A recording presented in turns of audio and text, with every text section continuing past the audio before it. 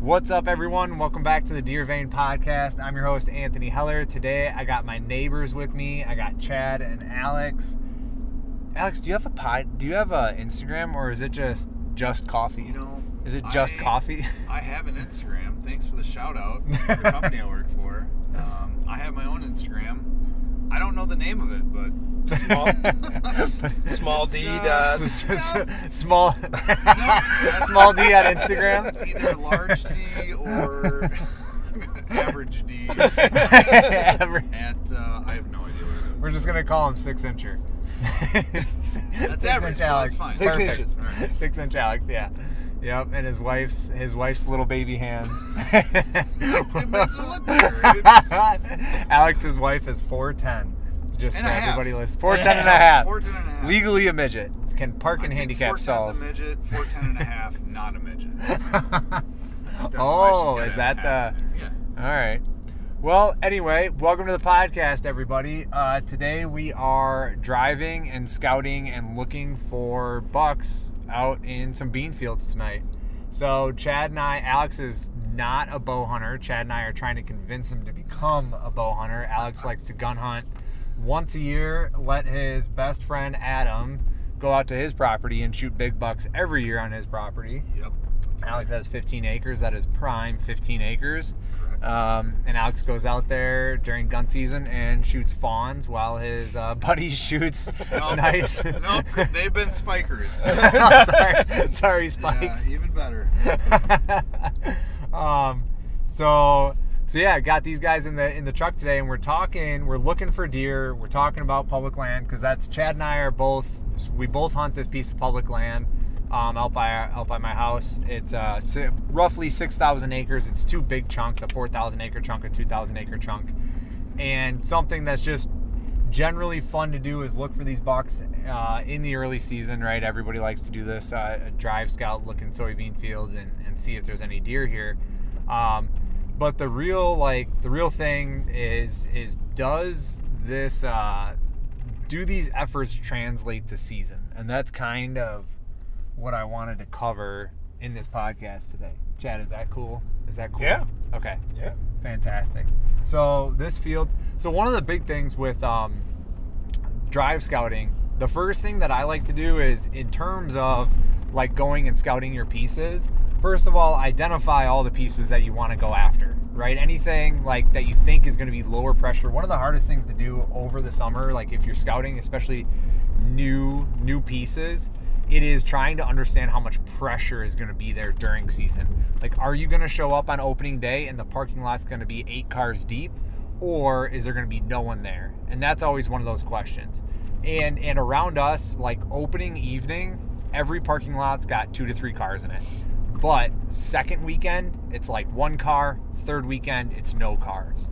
So that's one of the like the big factors there. And when you're looking around for these pieces of public land, there's a few things to consider in that sense, which is just like essentially proximity to a large population, right? So like if you're hunting, 20 minutes from a major metro, like it's probably going to be pretty packed, and you're going to need to like consider that when you're looking at these deer. Like, okay, fantastic, I can see them from the road, but come season, I either got to kill him the first night or the second night, or he's probably gone, right? There's too much pressure and it just pushes him out of there right away.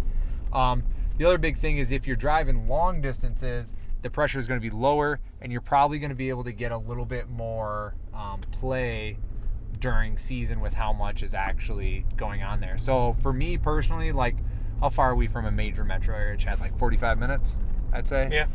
Yep. 45 minutes, and we have enough pressure on the first weekend that it's tough, that I have to go like parking lot A, parking lot B, parking lot C, and last year I had to go to parking lot E to find a spot that didn't already have cars in it. This year, I have no idea how it's going to be, but at the same time, like, drive scouting and looking at all these pieces will help me trying to narrow down, like, if there are 4 cars in that parking lot, do I want to go, I don't care, I'm still going because there's a great deer here?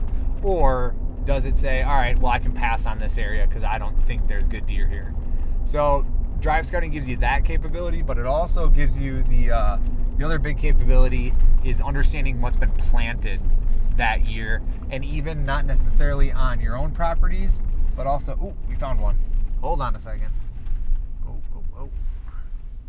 What do we got? What do we got? It is a little, no, it's a decent doe. Adult doe. Yep, in the middle of what is that? Just a hayfield? Grass? Yeah, hayfield. Yeah, it's just a grass field. So this doe right now, grass field about. Oh, there's another one on the corn. Oh boy. I can't see shit through these windows. Yeah, you gotta clean these fucking They're tinted. They're tinted, bro. 5% back here. Oh, there we go. So yeah, this car is really good for my kids to nap there in. they are. This is like if we need the kids to take a nap, you see her right on the corn line. So these does that we're looking at right now. That's a nice one too. Yeah. Oh, she's chomping on some corn. She is. She's pulling the stalks right off that thing. Okay, so looking at some does right now, and they are about, I'd say maybe 60 to 80 yards off a piece of public, and they're feeding out. It looks like they're feeding out of the public, which probably means that they're bedded on the public. Mm-hmm. So if we wanted to come in here opening day, this would be something like if we watch this a few nights, if you just want to kill a deer, like this would be a great spot. And how far from the road, Chad? What are you thinking? 200 yards. 200. So that's really not a bad walk at all. No, not for public, not for around here. No, not for around here. So 200 yards off the road, seeing does, and they would be good. That would be good for a west wind, which is great for a cold front, and some feeding activity. So if we're just trying to kill deer, which is certainly some people's prerogative, this is a phenomenal way to go about it. Now, the other big piece, I can't remember if I mentioned this or not because we saw those deer, but it's understanding what fields are planted in what crop, even off, not even on the public, but also on the adjacent private. Because that was a perfect scenario. Those does, there is no bedding on that private that we just looked at. It is probably like 700 acres of ag. Like it is just solid ag. And they're not bedding in that corn. They were clearly coming out of, they were probably like 60 yards moving out of this wooded lot, swampy area, which is public ground. So that's one of the big pieces there, and just driving around, getting a feel for what crops are where, because one of the worst things to do is to get out there on opening day and be like, oh man, I thought this was going to be soybeans this year and it's hay, or I thought it was going to be hay and it's corn, or I thought it was going to be like soybeans or corn and it's actually CRP or weeds and they never even planted it at all, and now my plans are out the window. I've done that before. Have you? Oh yeah. Yeah. I think the other thing to consider too is the skeeters. So yes, how much water you've gotten. There was one year on these pieces of public where we got so much rain, I had a camera in a ditch, right? And like that type of water will just push deer in different directions. They're not going to cross these creeks.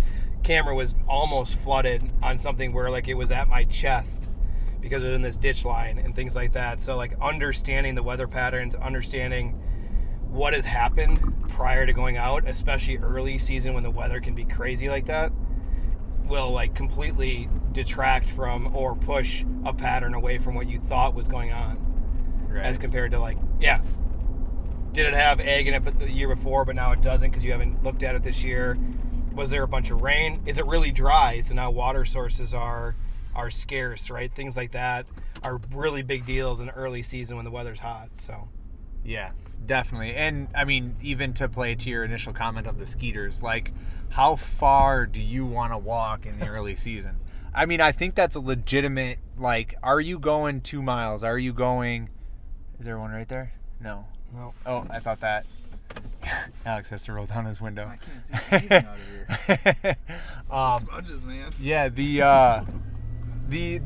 the big thing, like, I mean, I believe, you know, unless you're the hunting beast and you're Dan Infalt and you don't give a shit about anything, like, I believe that goes into consideration for a lot of people. And one of the things I tried to do when I first came out to this piece, a lot of this 6,000 acres, like, probably 1,000 acres of it is, like, river. So it's not like all of this is huntable. And another, 2,000 acres is probably submerged cattails. Yep. So it's also like that's not really all that huntable.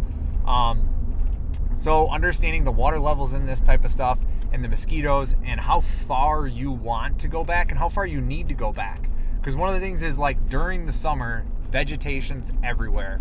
Food is everywhere. Bedding is everywhere. Pressure is extremely low.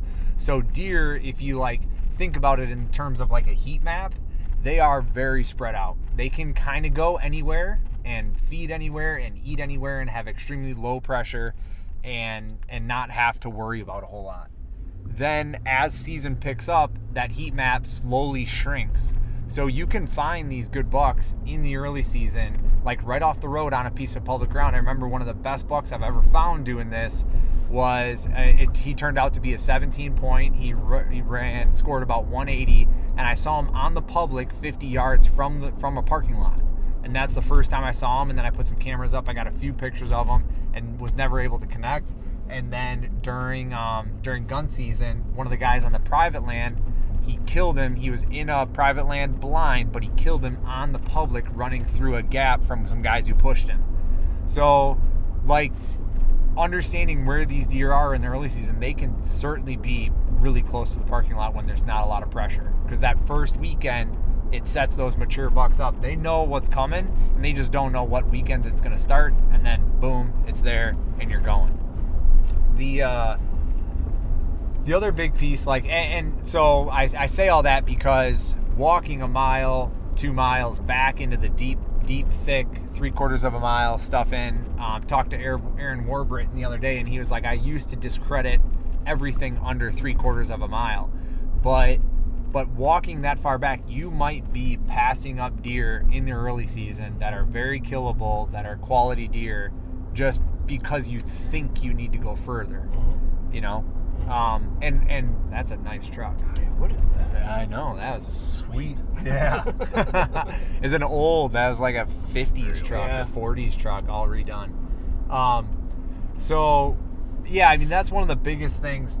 The biggest things, too, is just go where that fresh sign is. I also know I did a podcast with Aaron last year, and his biggest input was go where the fresh sign is. The fresh sign is close, go close. If it's far, go far. Doesn't matter, you just got to go where it is. So doing these summer scouting, and I know a lot of people like to post pictures about this, right? Always got their, you see that new, it's not the phone scope, it's the other one. It's a new one. The Magnet one? Yeah, have you seen that? I can't remember the name of it. Yeah. Man, I haven't seen that either. But that seems to, like, I mean, they clearly bought a bunch of people out, or sponsored a ton of people, because there's posts on that all over the place. It's like a new way, but you see all those photos about this time of year of essentially people that are posting that, posting these pictures of deer and bucks in soybean fields, essentially. And my real question that I kind of want to discuss today, and I don't know, I literally don't have a feeling on this yet, so I'm curious to hear your thoughts, Chad. Alex, I'd be interested in hearing what you have to say too. Which is this intel even useful? Because the second weekend or the third weekend into season, these deer typically have a totally different pattern. Their bachelor groups are totally broken up, and they're doing different things once they're essentially, hardhorn.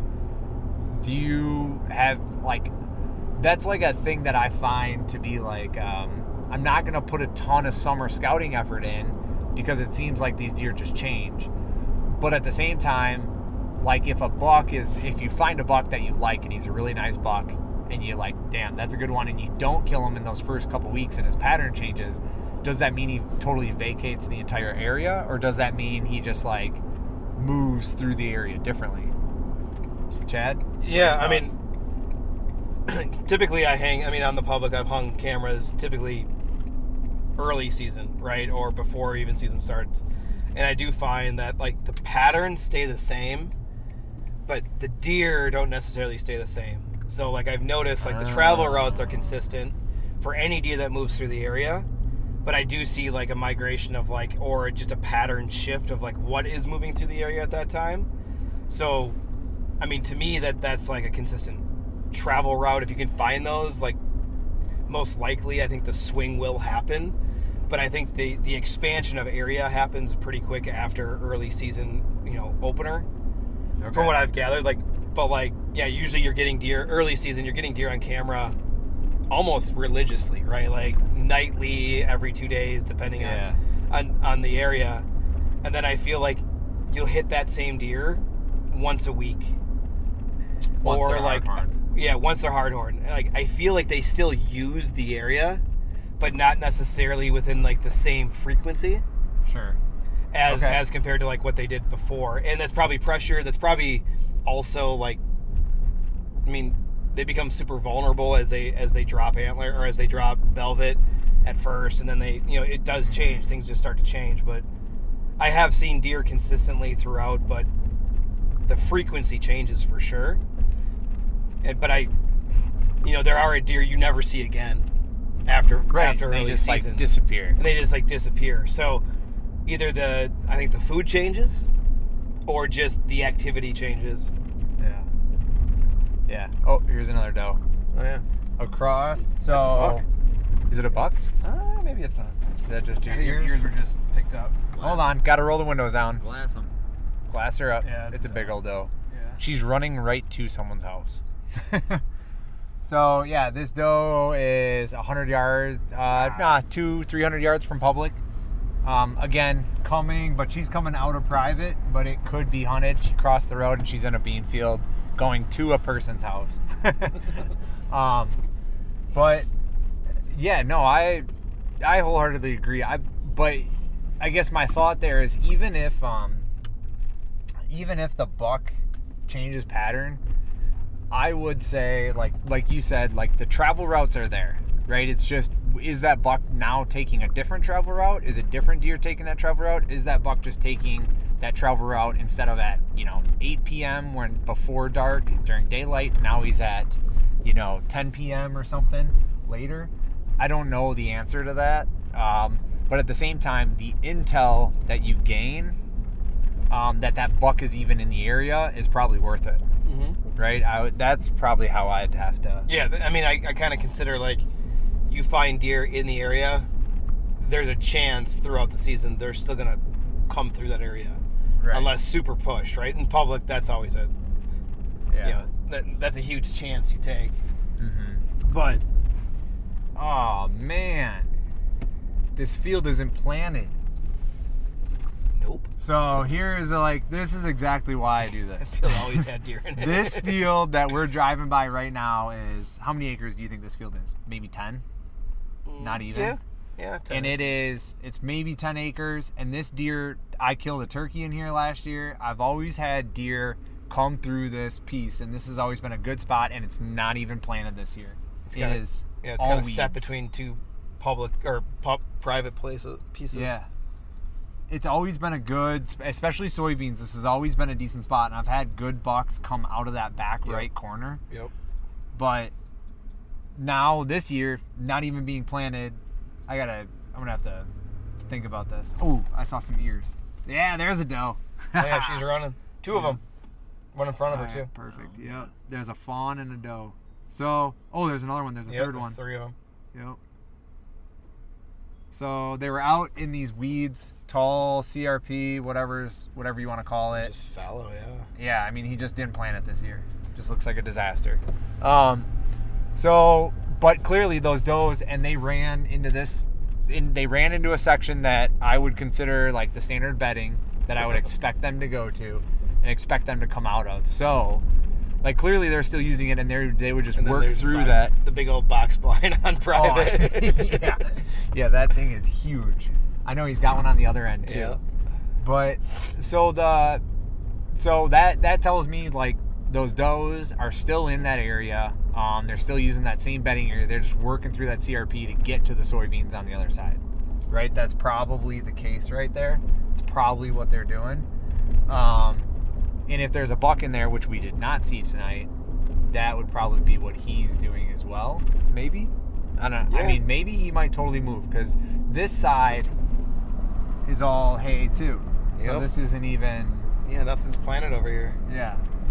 So this might cross this off my list, unless it's planted on that back side. Yeah, in this other corner. I kind of want to go check that, but I have another spot that I think is going to be more productive, so I'd like to go check that before we run out of light. A lot of baldies tonight. Yeah. which is always good. Yeah. It's always a fallback. It is. It is. Meat is good. Meat is good too. Do you have absolutely anything to add to the conversation, Alex? Yeah, okay. Yeah. You want my take on this? Yeah, I do. Okay, so your question, is it worth it? Hell yeah, it's worth it. I'm a big data guy, right? So this is all data into, what you're going to or what you're not going to do. So, Sure. That makes sense. Just That's just legit. seeing what you see and what you don't see, like it all plays into what you're going to do, right?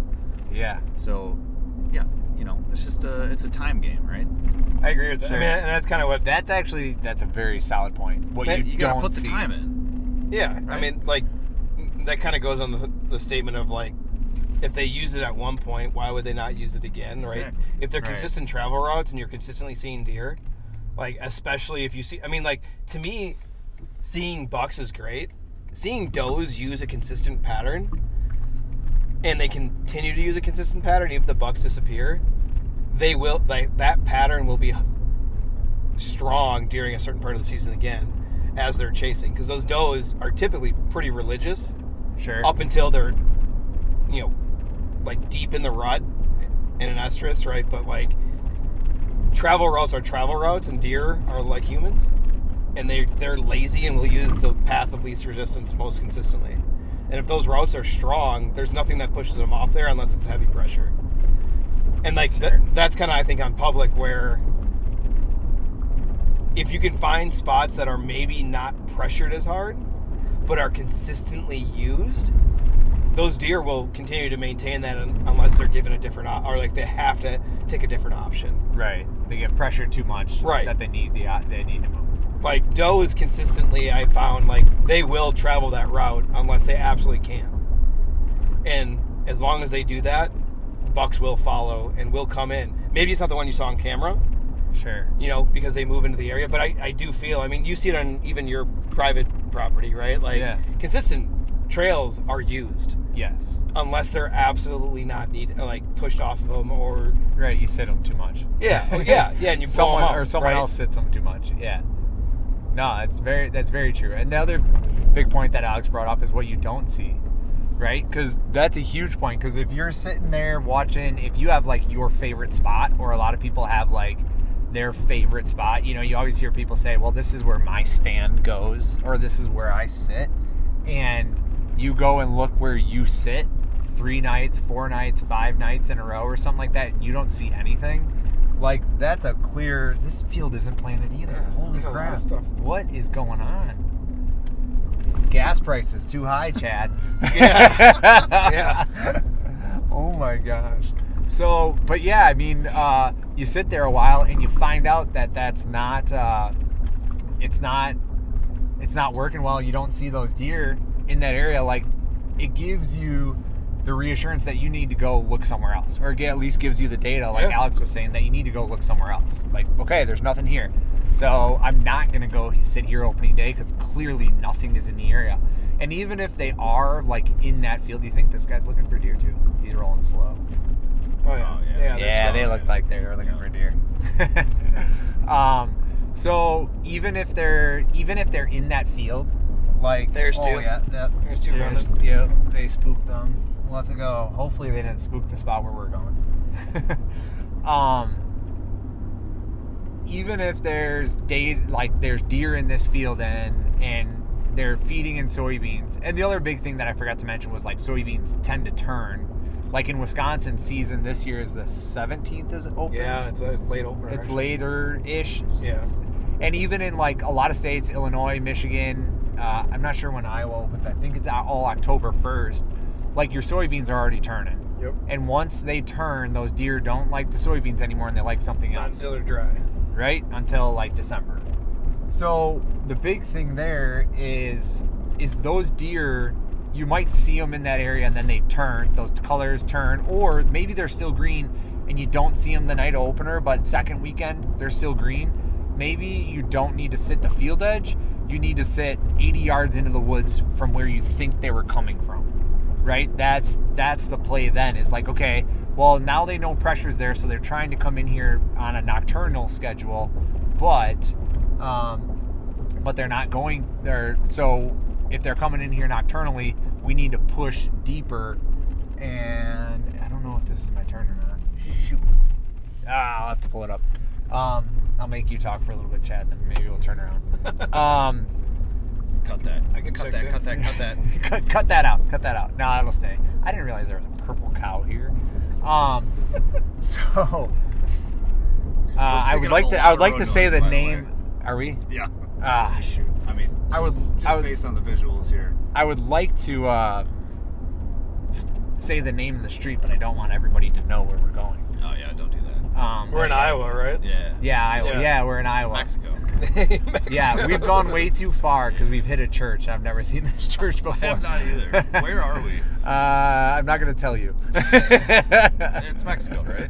Yes. Yeah. All right. We're in Mexico. I know that was my turn back there. So, Yes. sorry, I apologize, all the listeners. I apologize for this. This is the fun part about scouting and driving, and sometimes I don't know exactly where I'm going. Is that a for sale sign? No. Where? Right up here. Yeah. Is On a it? house. No, it's not. Yeah, it is. Oh yeah. It'd be interesting. Oh yeah. That's for sale. Pull in there. We'll talk. No. No? It is a for sale sign. We'll pull this up. Who's the realtor? OR. I don't know. Too many smudges. Economowalk Realty. Got it. All right. So the big thing that I was talking about was if you have those does, you may need to go a little bit deeper into the woods. You may not necessarily have to. What do I want to say? Like have to hunt that field edge. You just got to push a little bit further, and then you might run into them because they're trying to be nocturnal, but they're still getting up in daylight hours, right? Yeah, they're holding, inside the wood line, moving to. That would be the biggest idea there. But, outside of that, that's like one of the big things that I always think about. Like, if those soybeans turn, or if they're still green, then the deer are still in the area. If they turn, then they're probably onto the next food source, which after soybeans in the early season, acorns is a huge acorns is a huge factor. What else would you say, Chad? What do you like in the early season for food? Anything For food? I mean, that's pretty much it. I mean, until the corn starts to turn, you will get, depending what you have around you, if you got some alfalfa fields or something like that, like you will get patterns into those. Or, even like private land, like grass, like short grass, like early hay, stuff like that, they will move into. But typically, a lot of times, I push deeper as the season goes, just because they're going to hold the pressure goes up, and typically acorn flats, oak flats, things like that are the biggest attractor because it pulls them typically away from standard pressure. Because there's not a lot of, I would say there's not a lot of people who find hard acorn flats and hunt them. Yeah. As compared to finding, egg routes that are 50 yards off a field. So I feel like they just naturally migrate to that because of pressure too. Yeah. But yeah, there's no other magic. I don't think there's any magical other, water, depending on how hot the season continues, can be semi-decent, or at least like creek routes and stuff like that, patterns too. Because they're still semi-using the same trail systems and things like that typically. Yeah. They haven't pushed off, and they're not pushed either by bucks. The does aren't pushed by bucks or other hunters hard when they're deeper in. I know there's a lot of people, I don't know, beans start to, until they dry out, you lose them on beans pretty quick after that. Yeah, that's a great point that you bring up of, what did you say? Gosh dang it. Said something about pushing, no. What did you just, I don't know. let's use, dang it. Man, you had a great point. It was, give me 1 second. Oh, so hunting those acorn flats. That's what you're talking about. My biggest problem with hunting acorn flats. Oh, There's one. That's a nice deer. Big doesky. She gone. Yep, she's on the move. But right off of public again on the private ag. A big old nose on her. Yeah, she's got a schnoz. The big piece about the acorn flats is that I experience is squirrel hunters. Yes. Like, man, they around us, they pound the acorn flats. They are more like notorious than other deer hunters. I run into them more. And they are not like, they don't care about their scent. They don't care about their noise. They don't care about anything. So that's the other big piece. They don't care where their 22 shells travel. They do not. No. Yeah. Like if it gets the squirrel, they have 0 Fs to give. Yes. Oh my gosh. Around here, yes. Like, man, I posted a video on YouTube or on Instagram a while back, which was like Parker and I got essentially shot out of a tree. Like the guy saw us, backed up, sat down at like 70 yards and started shooting his 410 at squirrels in trees around us. And literally at one point, like a squirrel came running towards our tree and Parker's like, I'm scared. I'm scared. I was like, dude, we need to, we're just going to call it a day. Cause like this guy was not being nice. And when we started packing up, he stood up and walked out. Like, it's like he knew exactly the indecency that he was providing. Good. That's good. But he didn't care enough until we left. And I'm sure he just came right back in. I thought you were going to say he left. He did. He left. We didn't find him. Like but also at the same time, like we got Bo's like confrontation with people and guns in woods. It's not. It's never gonna be good for anybody. No. It's just like whatever. We won't come back. F you. I'll go slash your tires later, and we'll call it a day. Right? I did. Hindsight, I did not do that. Like that was what I was thinking at the moment. Like I know where you parked. There's probably one car there. All 6 of you probably got out of that one car, and I know where I'm gonna go. I'm going to go slash tires. I did not do that, but that was like, you get so pissed off like when people steal your trail cameras and steal your SD cards. All you do is think about the mean shit that you're going to do to them. That was one of those mornings where I was just like really irritated. Hey, we'll take a left turn on hunter harassment for a second. My buddy and I, Tyler, who I go elk hunting with and stuff like that, we were duck hunting the bay the week of... I think it's a week going into like Thanksgiving, so essentially like in between gun seasons.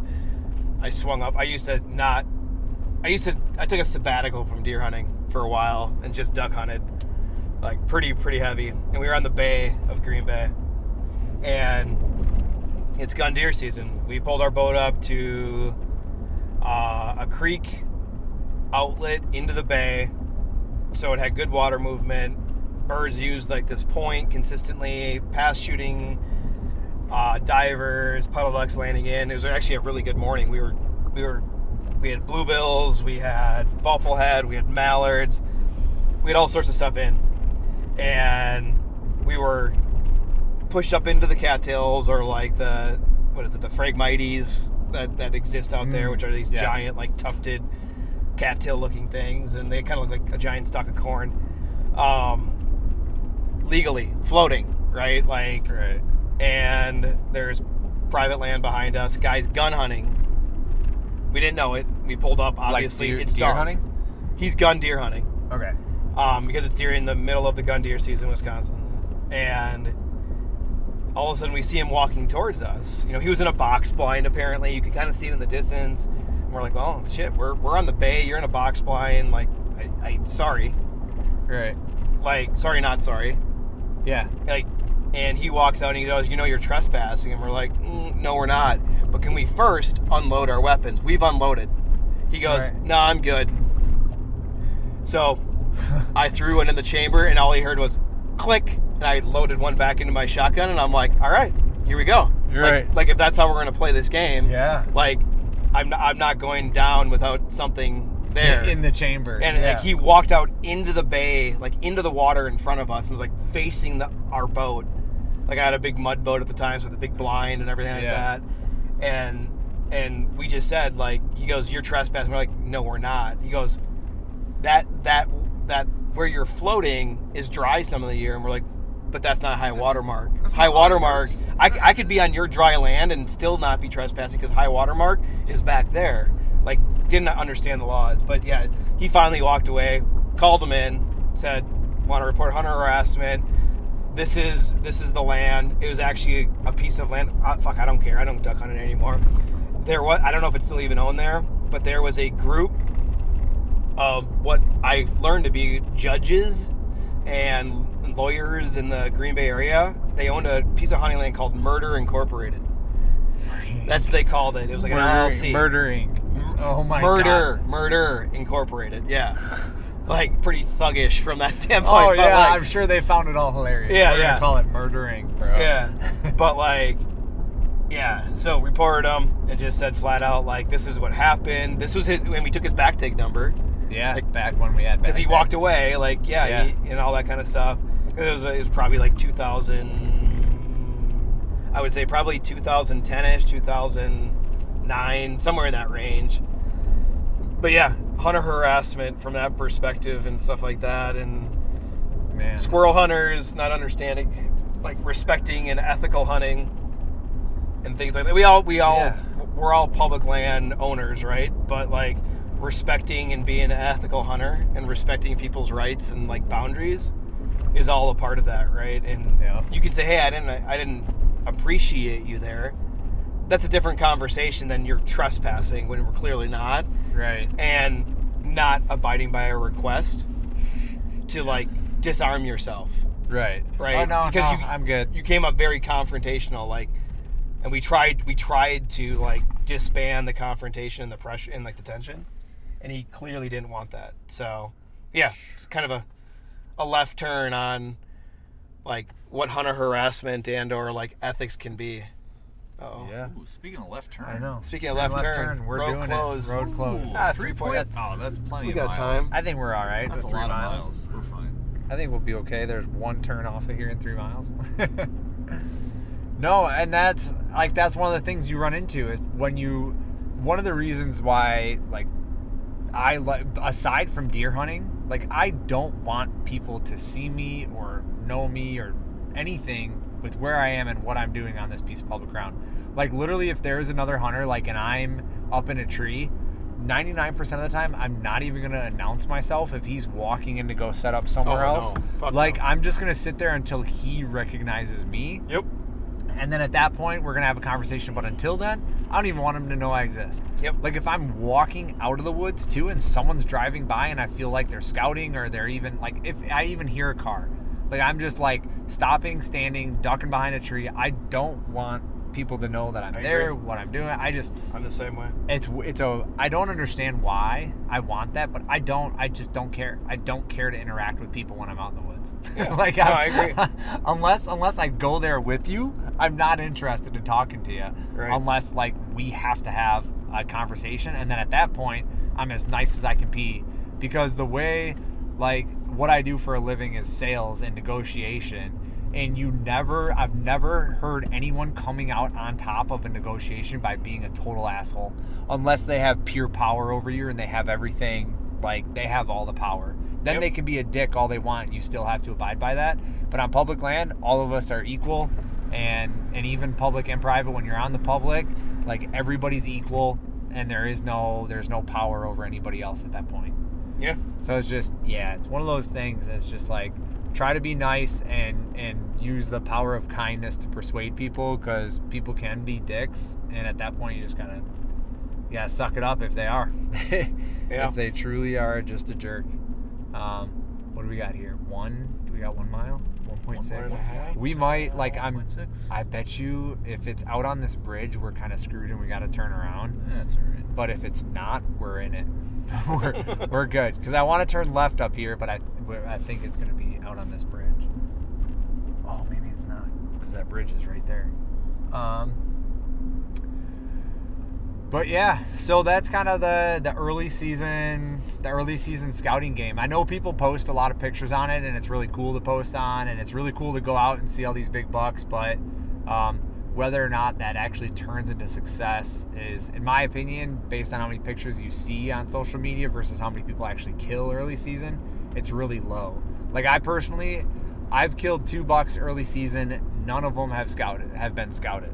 Both of them were I just kind of knew the area and I set up and I ended up killing them. Neither of them were early season scouted, and I'm not some giant badass killer every year, but at the same time, I feel like you guys see we see all this stuff and we think that's what we need to be doing, and it like as Alex said, additional data is good. It's good to have, good to know, good to understand.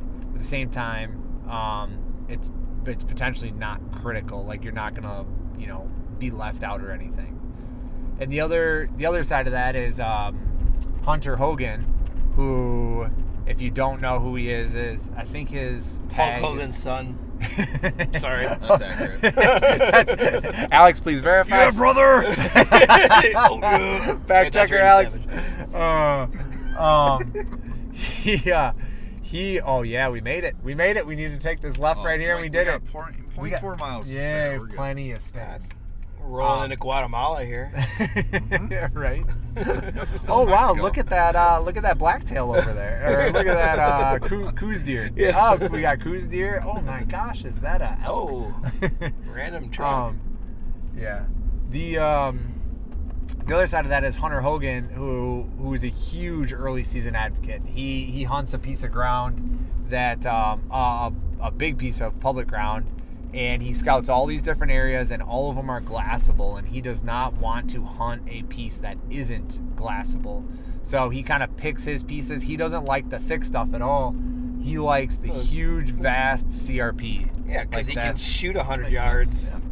Yeah, well, that guy, yeah. Because he's a killer. That guy, archery, shoots in tournaments. He shot his buck last year at like 81 or something like that on opening night, or 2 nights in, I think, something like that. But at the same time, he's a huge advocate of it because Missouri season opens early.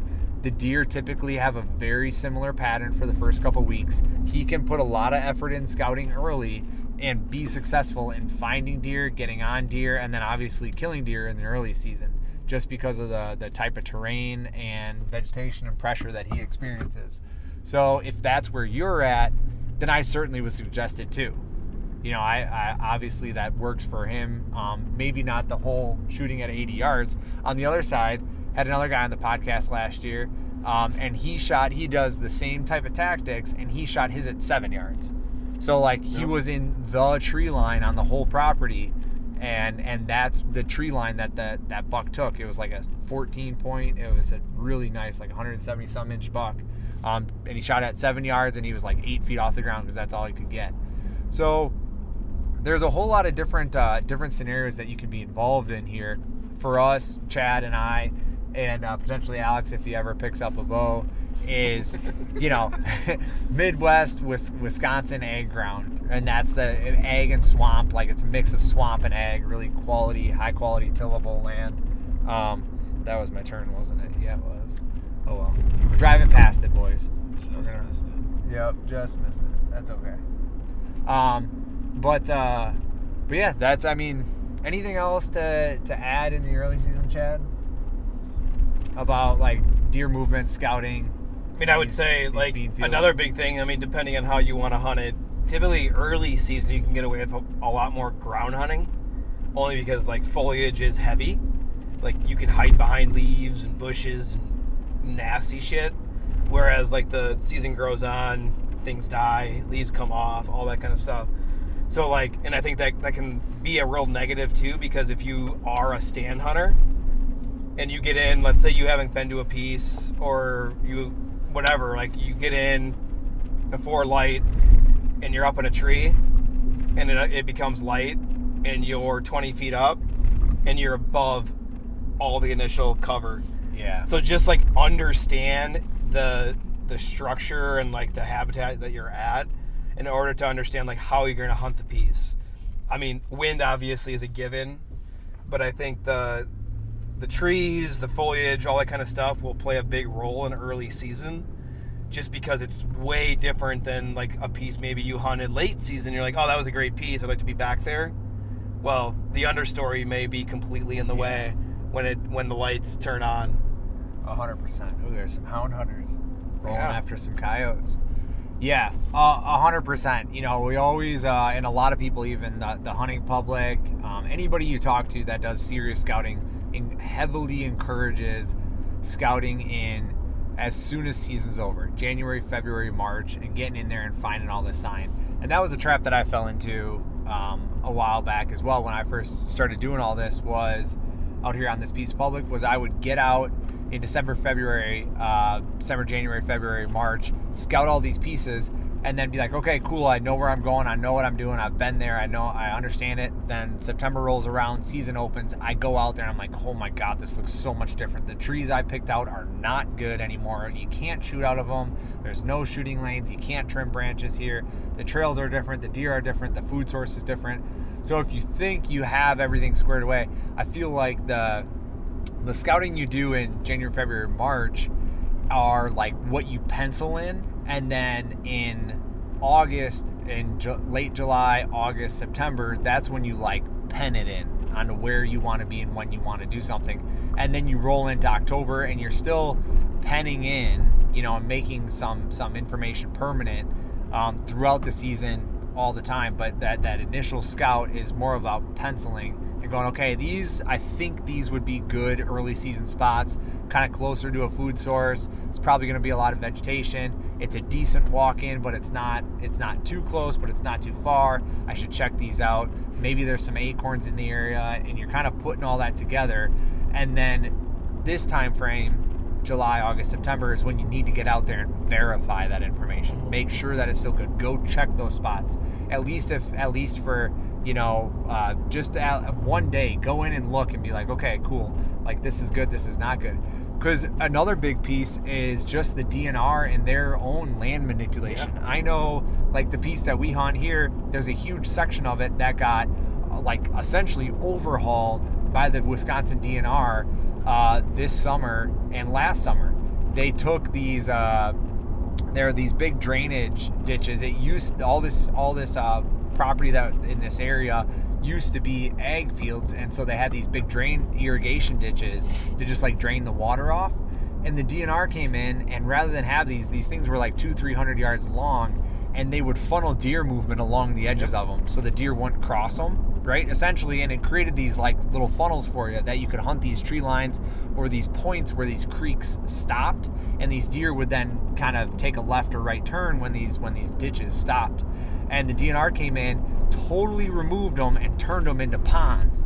So they essentially like closed off half of them or 3/4 of them and made the other quarter of it a lot bigger and made it into a pond. Yep.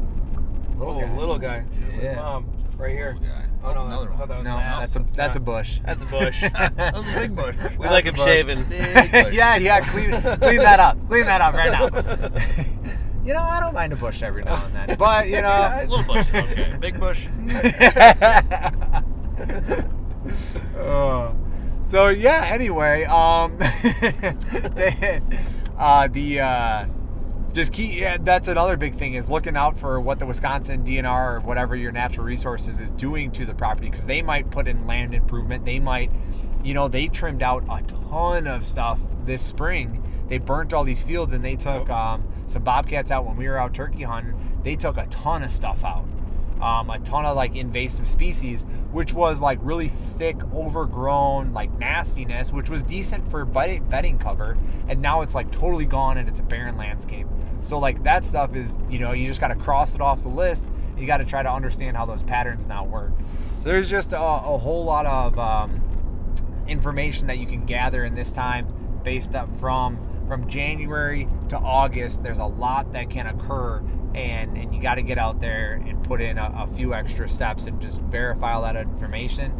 The other big one that Catman from Catman Outdoors, if you ever watch him on YouTube, he always likes to, he'll take his binos and he likes to go look for like oaks that have acorns.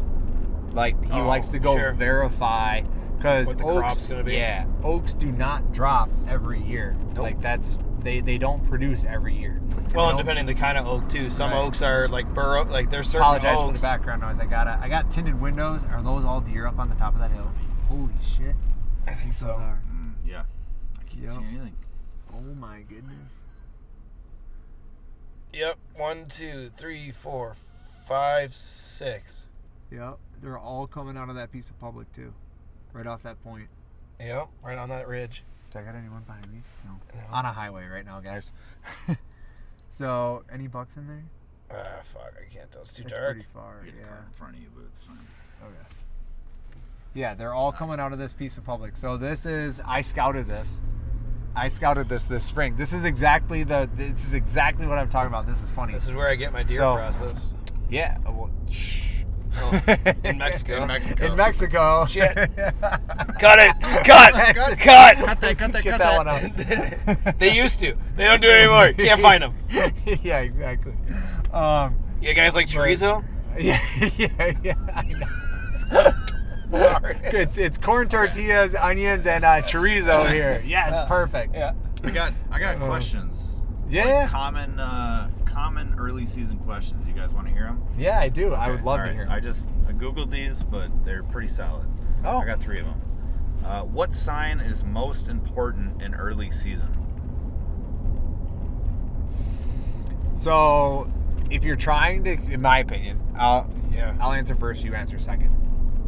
In my opinion, if you're trying to kill like a big buck, number one is going to be his tracks. Like you got to find. I would think you want to find his tracks, or you want to see him visually. Like somehow, like that's the most important sign. You want to find the food source that he's after and the trails that he's using to that food source. So that like the tracks would be number one. So like if you're walking field edges or something, finding tracks, that'd be my first piece, or doing this summer scouting and looking for them visually.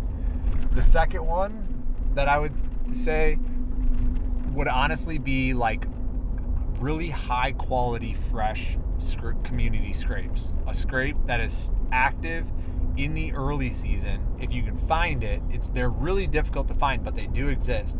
If you can find them, I think that would be the number 2 thing to look for personally. Okay. What do you think, Chad? Yeah. I mean, your first is my first. It's like active sign, like active habitation of an area. That is absolutely like key. You know he's in there. You've seen him. You've actually visually camera or scouting, like you've put eyes on him somehow, and there's a pattern there. Like that's first and foremost. Like that's what I look for first, and then I like community scrapes early are, like you said, they are hard to find. Yeah. Like, and they're not very common. But if you do find them, great. I would say the other thing would be is like understanding like where they're moving from. Sure. Like, and so you can push in deep, and like they are so predictable early season that their consistent pattern, like they don't change at all. And if you can find like spot A from where they start to where like you've seen them, which is typically like, and like you do with cameras or you can do with, there's bedding, is finding that active like trail route. And typically you find that I found those not even with the big deer on them, but just the does in the area. I still think like a highway is a highway. Sure. The deer travel it. Yeah. Like there's nothing that differentiates a doe from a buck typically early season. Sure. But like No, they that's quickly differentiate after that. Yeah. Good. Yeah.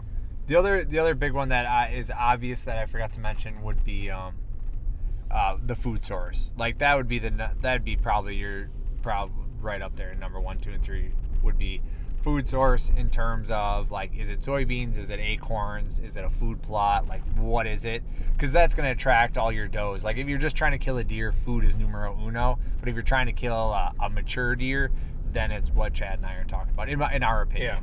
Yeah. Right. All right. Good. All right. Okay.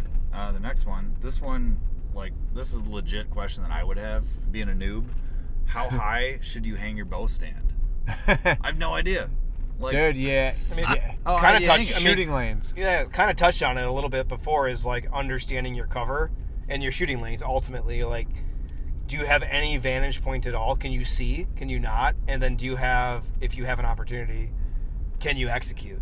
Right? Like, I've been in plenty stands where you're like, oh, this is fucking great. I know this trail intersects here. The wind's perfect. Boom, you get up and you're like, well, I could only shoot if that deer comes right there.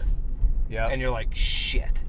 Yeah. Right? Like, because you didn't cut shooting lanes early, or You can't cut you forgot shooting your lanes. saw. Yep. Like, Forgot well, your, yep. yeah, there's all sorts of things. And like, height, I don't think height is, I mean, I've killed deer from 10 feet up to like 30 feet up. Yeah. Like, height to me is never the issue. To me, it's the height that gives you the best advantage to be able to kill. And that can be different in every location, I feel. Yeah. The two best opportunities I had last year on my piece of private were both my stands in those. Peek out here. Okay. Both my stands were at between 8 and 10 feet. Yeah. So, like, I mean, in that sense, are we taking a break? Yep. Yep, we're taking a break. Okay. Yep. I'll keep talking while you guys take a break. They're going to go scout a field out here. So,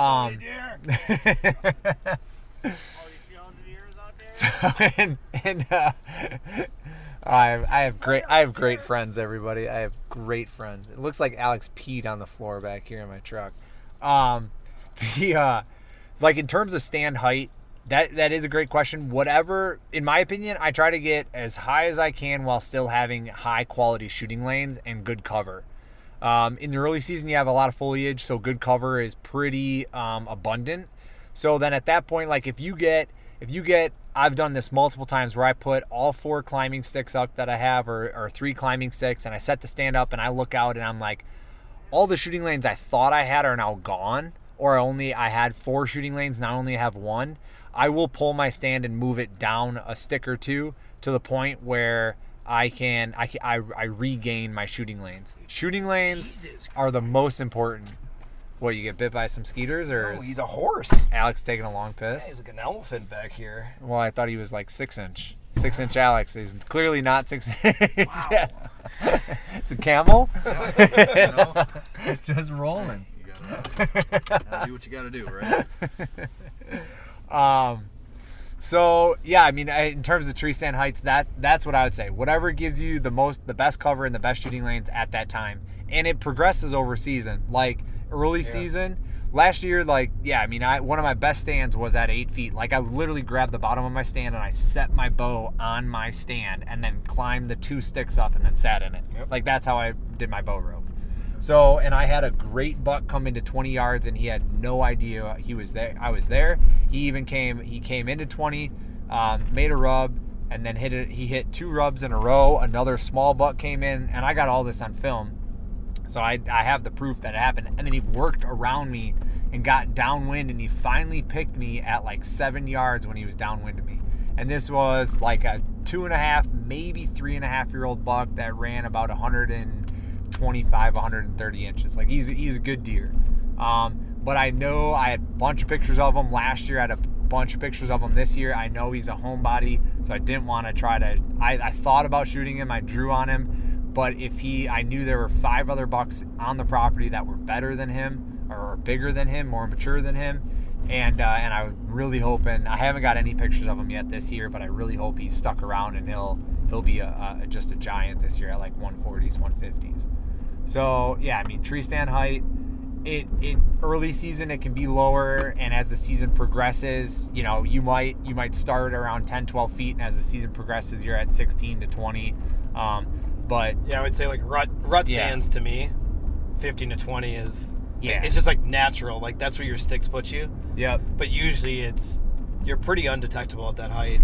I Yeah. mean, unless it's super like sparse cover, or they're Yeah. like walking up a hill and looking you right in the eye type thing. But yeah, usually a good point. and you just don't want to set up on a bare ass naked tree with no branches. Like, that kind of sucks, because Yep. it's really easy to pick you at that point. So if that's the case, then maybe you need a climber and you need to scoot up to like 30 feet just to really get out of that deer's visual, line of sight. But the other thing is, if you are in that scenario and you got no other option and you only got 3 sticks on your back and that is what it's gonna be, then my best advice in there is to try to put the tree between you and the deer. So whether you're in a stand or a saddle, try to use the cover. Like if you think, that that deer is going to walk a trail that's to the west of you, put yourself on the east side of the tree so that you can at least use the thickness of the trunk of the tree or the main shaft of the tree to block your outline a little bit in some shape or form. Yep. I said main shaft there. I was really expecting a joke. No. You did look at me and I was... wanted to, but Yeah. hold it back. All right, Alex did start tickling my neck. It got weird. I got one more. All right, let's hear I it. got time for one more. Speak We're- up, we're too. tickling an hour. Do I hunt mornings or afternoons? Afternoons. Yep. Like if you have to make the option, the afternoons all day. Yep. Like deer are far more active in the. Oh, it's a moped, Alex. Is that you? What was that? That thing was hauling ass. I know. It was a motorcycle, but it only had its like yeah, fog its- lights. Yeah, it's like its fog lights on its stem on. Goals, right? Yeah. yeah, For some. bulls.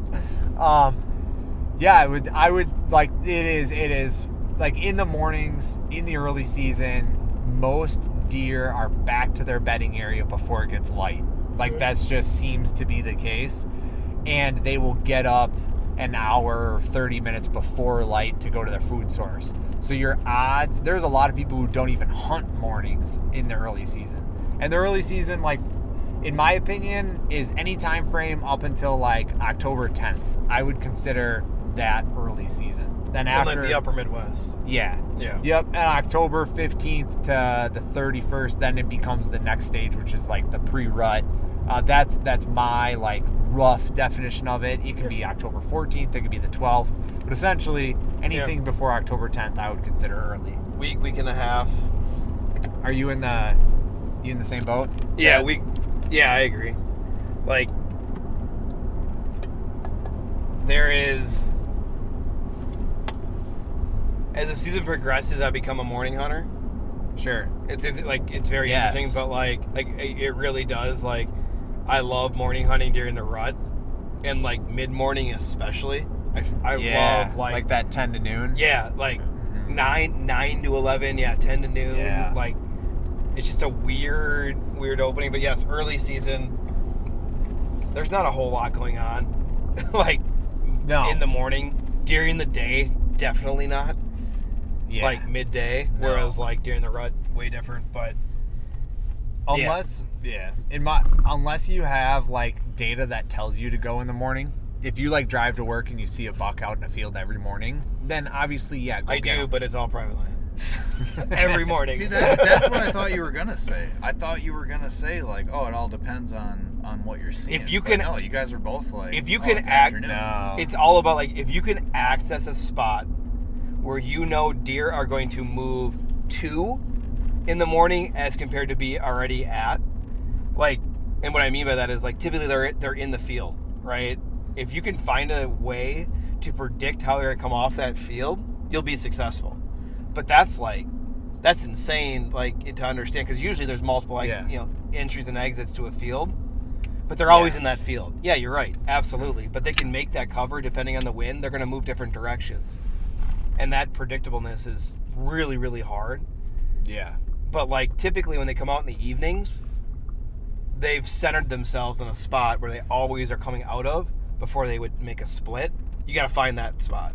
Yeah. Or they're always going to be out in that field, and well, maybe it'd be a 10-yard shot one time, and another time might be 50 yards. Yeah. But they're always like out in the field. Like Yes. those are different. they get there somehow. Right. Exactly. And you just got to figure out how they like. Can you get to the point in which they come out of the trees and be within 30 yards of them? Mm-hmm. Right. I think that's the hardest part. And no, to your point, Alex, like it would like typically the data, like follow the data. If the data says hunt the morning, then hunt the morning. If the data says hunt the, but when in absence of data for a lot of people, there just isn't a lot of morning information, or they don't have trail camera photos, or they haven't scouted, or whatever it is.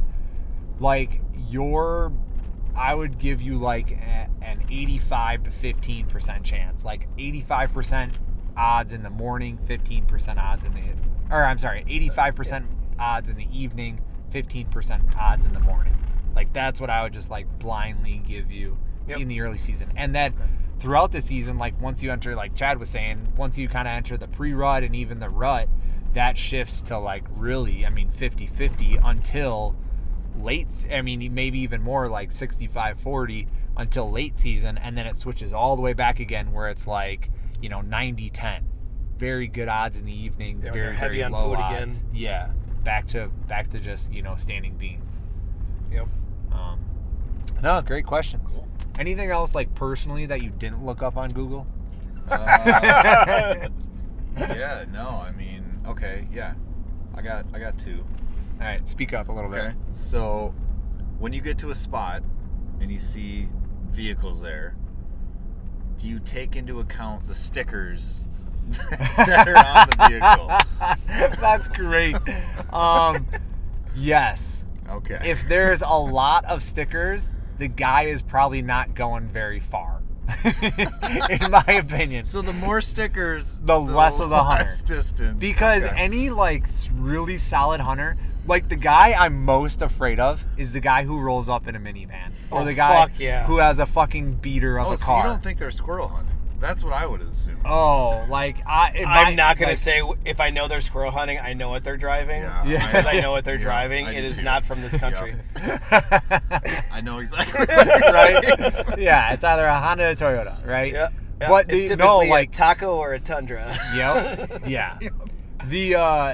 No, seriously though, like if I pull up and there's a dude in like, a beat up Ford Escort or he's in a Chrysler minivan, I'm like, fuck. Cuz these guys, like the guys who drive in that are guys who are putting in effort. Like they don't have the money but they have the effort. And so they are going after it. Yep. Like that's who I'm most concerned about. If they roll up in a truck and they have like Rage broadheads and Vortex and who else, like Matthew stickers, big bull elk in the back and Just not and worried about it, huh? all sorts of stickers. I'm like, yeah, whatever. Like it doesn't bother me at all. Like I'm like, all right, You're gonna whatever. run into them, Yeah. probably on your walk in, and they're gonna be like on the path to where they should be, Yeah. but typically not. Sorry, it's just typically how it happens. But No, yeah. And I like I don't shoot any Rage broadheads, but I love Vortex optics. But Vortex does a phenomenal job at our marketing, and people Oh, yeah. like, especially in Wisconsin, they're from Wisconsin. They're on the west side of Madison. Like those guys, you see Vortex stickers everywhere. So to me, that doesn't mean like anything. It just means like, okay, cool. They bought a pair of binos or have a scope, like and bows don't even have Yeah. scopes. So it's like whatever. But I will attest to the guy that drives that minivan. When you set up a stand near his and you didn't realize his stand was there, he will get pissed because that stand has been there for 10 years. Oh my god. And he will That take guy. that stand Oh and my- drop it 20 feet out of the tree because he thinks that you're hunting his spot, even though you had no idea there was a stand in that spot Oh my because it's God. set up in a terrible fucking location. He'd have to like tomahawk a deer as he jumps on its back to have a shot where he was set up. Well, But- with his crossbow, Chad. yeah, That's right. No, yeah. I'm kidding. But he also sets that stand. He set that stand that morning, by the way. Oh, no, of no, course. no, no, because I went in there in March and it was there again. Yeah. So that stand was not exactly. set there that morning. No. And in the same spot that you're talking with that dude, I ran into another guy in there, and this again, it was a Ford Escort, and there was a box in his back seat. When I got out of my truck, I was like, I went out. I was just walking Jack's, and I went out to this spot, and I was like, I'm just gonna poke around in here. Like I got 30 minutes to kill. I'll run Jack's a little bit, and he had a box which was a blind in his back seat, and I was like, oh, okay, this guy's got a blind. He's blind hunting. Cool. I rolled down the main trail. I got 80 yards from my truck, and the main trail, which is like a mowed path, splits. After And a gate. Like, yeah, after a gate. like- Yep. And it splits right there, and there was a blind right there in the split, like 80 yards from the parking lot. And I'm like, oh, shit, did he just set this thing up and now he's going to scout or he's going to do something or whatever? And I'm walking past him, and I hear rustling inside. I'm walking with my dog, and I'm like, Oh, I just totally botched this guy's hunt. I walked with my dog another like 10 minutes, came back, and the blind was gone and his car was gone. I was like, I'm sorry, bro. Tried. But it was like 10 a.m. and it was like early October. I was like, I feel like I'm not going to harm anyone's hunt. And I didn't go That far. coyote was not there on the drive out. No, was it? that wasn't. Yeah. No. That's very fresh coyote kill. But yeah, anyway, that's that question. What else? Did you have another question or no? No, I mean that's pretty much it. Okay. Yeah, that's pretty much all I got. We're at an hour. What's up, and, production man? Hour and 10 minutes. There you Hour go. 10. Yeah. Fantastic. Perfect. Right on time. So, all right. Anything else to add? Otherwise, we can wrap this up and crack a couple beers. No, I think we're good. We should probably. Stop the watering hole in Mexico. In Mexico. The old watering hole. Basically, That looks very- dead. Don't drink the water. No, but we should probably soon at least connect back on elk Yeah. preseason readiness. For sure. We should talk about elk hunting. That's coming up here. It's almost August. Because I leave the opener of Wisconsin archery, so like to me, early season archery is not Dead. even in the picture. You're right not now. even considering it. So No. you just came out here for like to humor me, Oh, essentially. I mean, Yeah. it's still it's good to see where the deer are using because the same pockets of woods and things like that, they're still going to be in there. Like Yeah. they may be using another food source that's located elsewhere, but they aren't going to move. I Yeah. mean, to Alex's point, probability and data, you're going to go on the probability that you're going to see something because you've seen something there before. Right. Yeah, and if nothing else, like it's a kind of a crummy day and you're really unsure about trying to kill a buck rather than trying to push in on something you have no idea about, you can always just go set up on a And the doe kids or are driving you something like that. nuts and you got to get out of the house. Yeah, and you just be like, hey, hon, I got to go hunt. Yeah, it's time. I'm just going to kind of come back with a deer. Like, I got nothing going on tomorrow. Like, I'm just gonna come back with a big deer. I'm going to shoot anything that moves out here. I mean, I did that once, but it was like a little deer. I could haul it all on my shoulders, but that's fine. No one's judging. Could be a fawn, might still have a spot, Yeah, it but still it died. is legal. That's fine. Still ate well. Still tastes That's good. right. Fantastic. Call it veal, and we're done. All right. Well, thank you everybody for joining us. Really appreciate it. If you enjoyed the episode, like, subscribe. This was a little bit different than what we usually do, obviously, but just a little bit more fun, lighthearted podcast here on the early season stuff. And again, we did not mention our partners. These guys are pretty cool people, and if you ever get a chance to utilize or purchase their products, that obviously be fantastic. We would be talking about Onyx Maps, Vector Custom Shop, and Venado. Those guys are awesome, all great companies, small businesses. Onyx is probably the largest by far, but Venado and Vector Custom Shop are awesome guys. If you can ever talk to them, throw them some business, that'd be fantastic. All right, hope you guys have a great week, and catch you next time. Later. Peace. That a boy. Way to end it on a high note.